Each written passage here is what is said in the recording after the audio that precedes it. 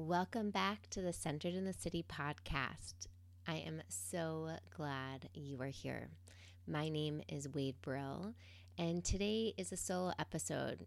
I want to break down with you 3 lessons that I learned and relearned again and reconnected to while backpacking. Now, these aren't just lessons about how to be in nature and backpack effectively. These are life lessons, lessons that I learned out in the wild that are reminders that I want to take away and am taking away from my trip and integrating into my life. As you listen to today's episode, let it be a mirror to reflect back in your own life, your own learnings, your own lessons, what you're paying attention to.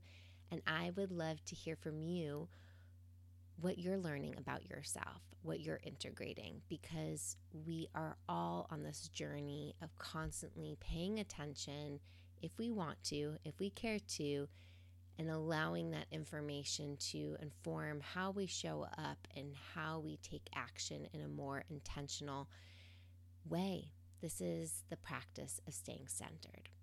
So let's settle in and let's get centered.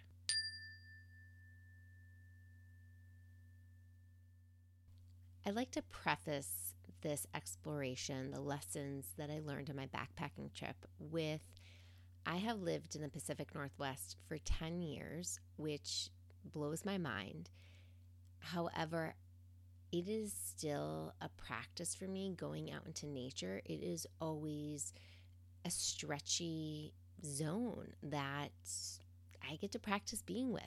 As a New Yorker who grew up around cement streets and Central Park as her wild backyard, going into big nature, like Pacific Northwest has big nature, animals and mountains and rivers, like nature that feels very different than the nature in even upstate New York that I also grew up with. I give this background because I'm not one of those people that just feels confident to go on hikes by myself or to go just venture and camp by myself. Being in nature is stretchy. I love it when I'm there, but it is a stretchy zone. So these are 3 lessons that I learned this previous trip of going into Mount Rainier National Park and camping for 3 nights.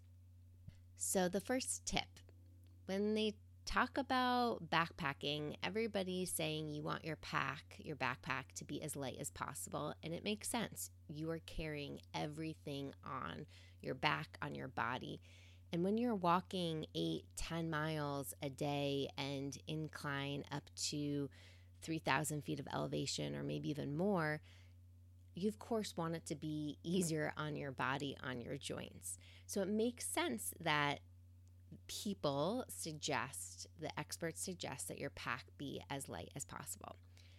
However, I also think it's really important to pack yet have a delight. So this is my first tip. Pack yet have a delight, meaning make sure, you're packing smartly, you're packing efficiently, but that you're also not cutting out all of the creature comforts. Now, what I mean by this, because this can be interpreted in many different ways, is make sure that you have things that feel delightful, not from a place of super attachment, because yes, when you're going out into the wild, one of the intentions is to live minimally, right? To be one with nature. And that is its own thing, right? That's part of the stretchiness. But I am somebody who needs to pack a few outfits instead of just relying on one outfit to live in for those 3 days. So having a clean shirt or sports bra to put on or underwear is very important. Those little delights are very important. To other people who backpack, they might just go with one outfit for a few days and they are living it up, embracing the dirt and the grunge, and that is part of their own process. For me, I need those little delights. Like, it was so delightful on my third day, when I was feeling super grimy and dirty, and yes, I washed off in rivers, and yes, I used, little cleansing pads on my face and on my body, but to put on a fresh pair of underwear and a fresh shirt was like, this is so delightful. So packing those little delights are, to me, really important, especially knowing that this is my stretchy zone. I also really emphasize the importance of food.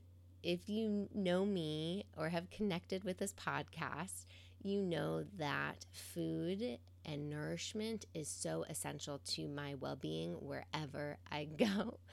And I put a lot of intention and care into it. I'm not one of those backpackers that can enjoy having every meal be a freeze-dried pack. Again, I get it for those who really need to lighten their load. But to me, I would rather hold a little bit more weight to have more whole foods. I'm also not doing like super intense backpacking where my pack needs to be super, super light. So I would rather hold that extra load to have that delight. That is important to me. So we made some really fun, delicious camping meals, and I packed a bag of mixed vegetables, and we had that in 3 of our meals, and we're able to nourish our body as best as we can with the limited resources we can. We had delicious ramen one night. We had this bean and rice mixture one night. We had this Indian package and rice one night, and then some really delicious salami and cheese sandwiches and package of olives, and of course really good trail mix. To me, those are the delights that are worth the load and the weight. Another delight that I had in my pack was a book, which people again have their opinions around. Some people bring a little Kindle, some people bring the smallest book possible, some people rip out their pages that they have left to read so that they're carrying less. I brought the whole chunky 200-page plus book and my journal because those are delights that are important to me to carry, so they were worth the wait. On a pit stop on the trail, a ranger even stopped me and said, "Wow, you really went for the big one," when referring to the book that he saw hanging in my side pouch. And just to acknowledge, yep, I'm carrying that load and it was worth it. So I welcome you to pause here with me and check in with yourself. Whether you're going on a literal or figurative backpacking trip, what are some of those delights that you would have with you?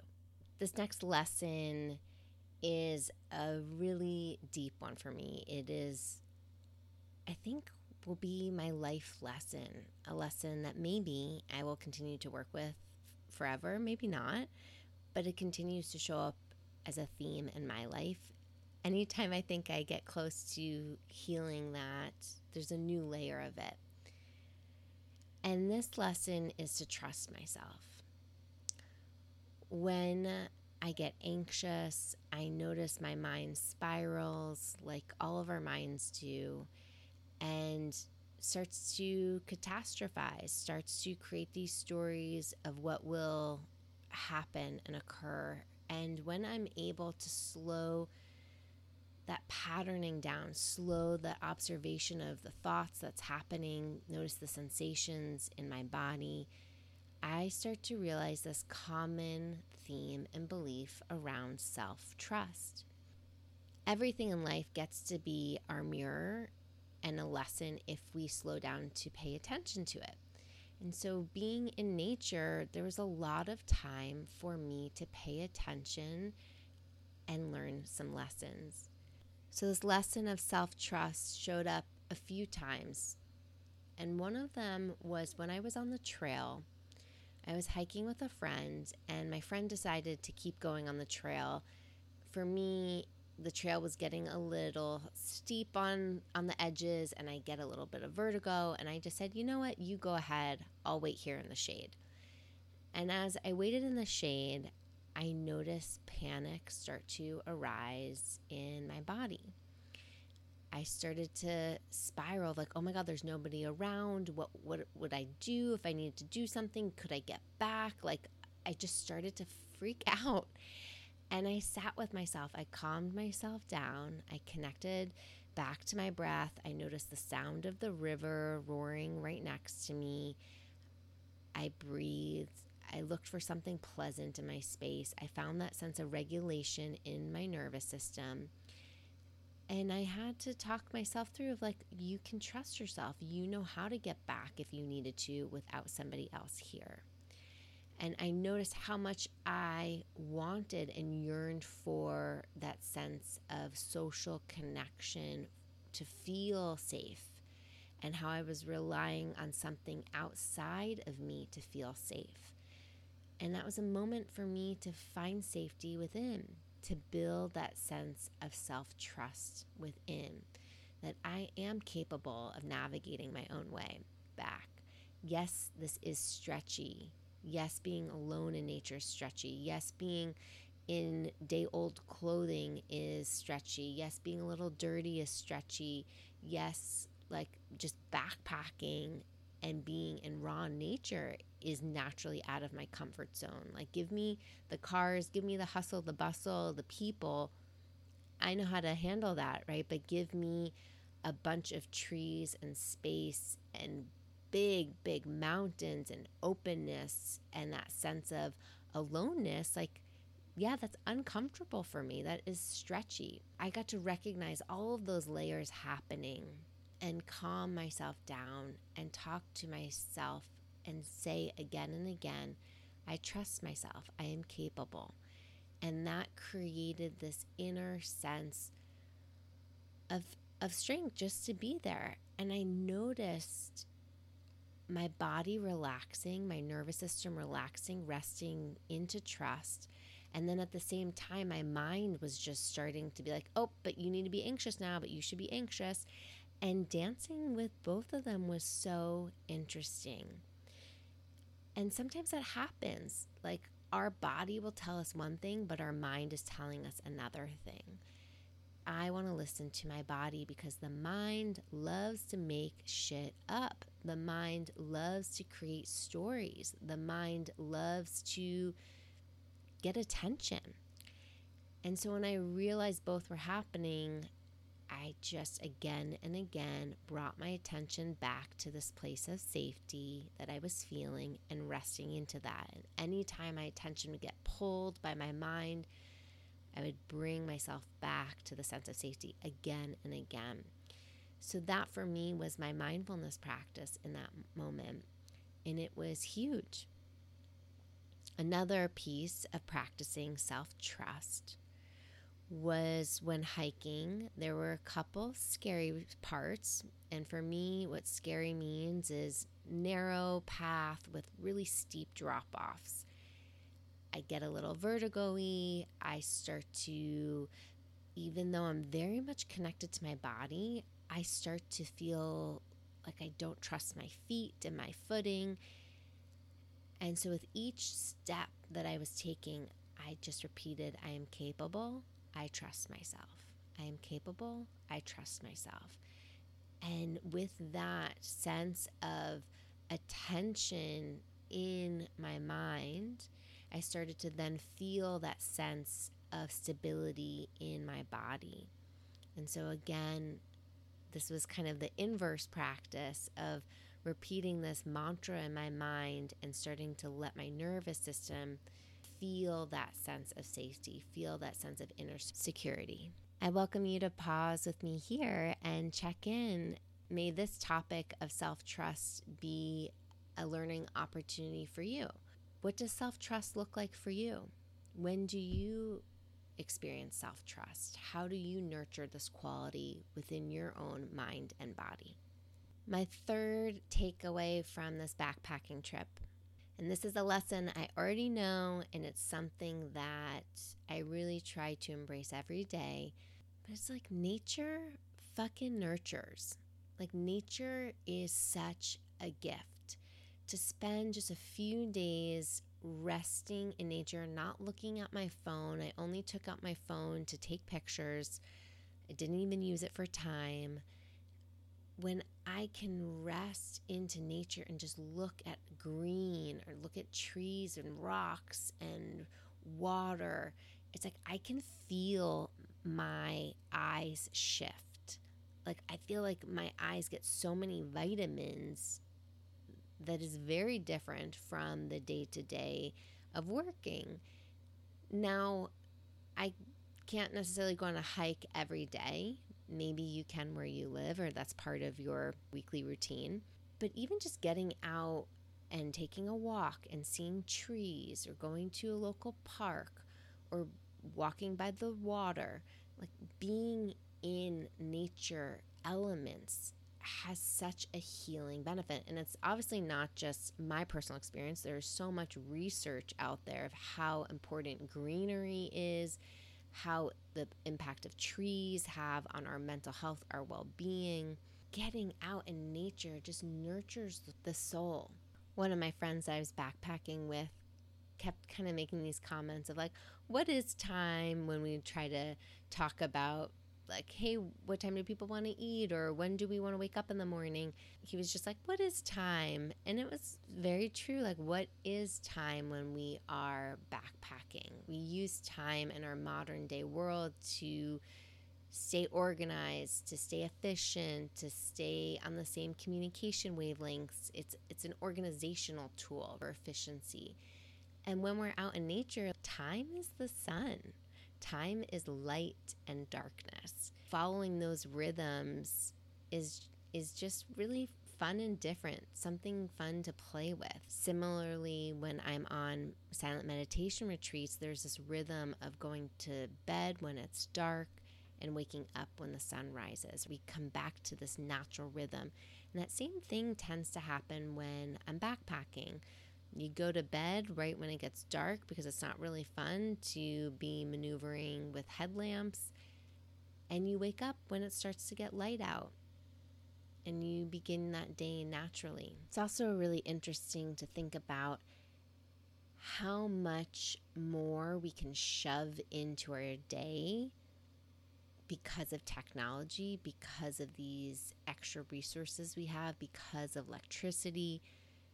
Like we, after dark, can keep working or doing things or being productive because of the lights we can use and the ways we can see. Or we can keep using our computer because it's plugged in and it's still running. Or we can watch episodes of that Netflix show or whatever it is. We can keep going. But when we strip all of that excess away, when we come back to this natural rhythm that is in nature, we come back to nurturing our human animal elements that we in our modern day world get pulled apart from. Coming back to nature not only nurtures this inner rhythm that is so part of our natural way of being that capitalism and efficiency and technology has kind of sucked the life out of us, but there's this also beautiful spiritual element that comes alive for me in nature. I start to feel part of this huge landscape that has so many eons and years of history and knowledge that I know nothing about. There's so much wisdom.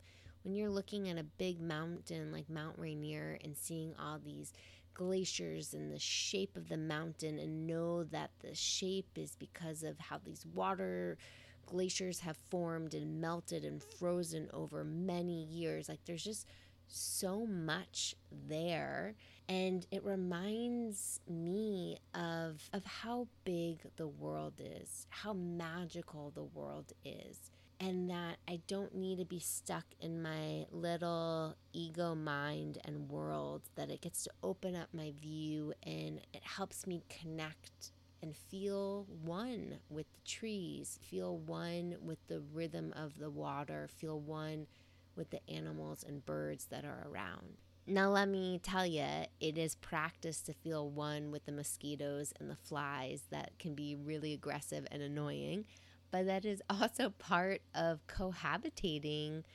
in nature with these animals and recognizing I'm more in their land than they are in mine. So I get to keep remembering this practice of nature nurtures. Right now, it feels really alive in our garden when I get to just see fruit and vegetables come up from earth and create this nourishment and life from these little flowers and buds and seeds. And that sense of they nourish me, and I get to then nourish the soil, and it becomes this cycle of giving and receiving. It's also a really helpful reminder of how important it is to get out in nature. Like when there are weeks that go by, I start to crave nature adventures, whether that's going out for a hike or a bike ride or just a walk in a park. I start to crave more of that, which is very new for me. Only in the last, I want to say, 5 or so years did I start to have that craving. And you can find this sense of nature in urban cities. Like going to Central Park, I always say, is one of my favorite places to be. Finding a botanical garden, walking in the neighborhood and just looking at beautiful trees and potted plants that might be around, or people's gardens, being around animals, the birds, the pigeons, the squirrels, the chipmunks, the dogs, the cats. Like being around animals also just connects us to life. So I'll pause here and welcome you to think about, how does nature nurture you? How do you connect to nature? What are your natural rhythms that you feel are really grounding to you, that bring you back to those basic fundamental animalistic needs of where we came from? How do you prioritize connecting to nature and finding that nurturing element? I would love to hear any and all of your takeaways, what you're noticing or learning or paying attention to, or even have like more of a question or curiosity. Feel free to head on over to centeredinthecity.com and leave me a voicemail. Share with me your takeaways, or feel free to reach out on Instagram at OneWade. Do you have your own backpacking lessons that you'd like to share? Let me know as well. And if you found this episode inspiring and insightful, please take a moment to rate and review and share it with a loved one. It helps continue to get Centered in the City into more people's hearts, minds, and ears. Thanks, as always, for being here. And until next time, stay centered.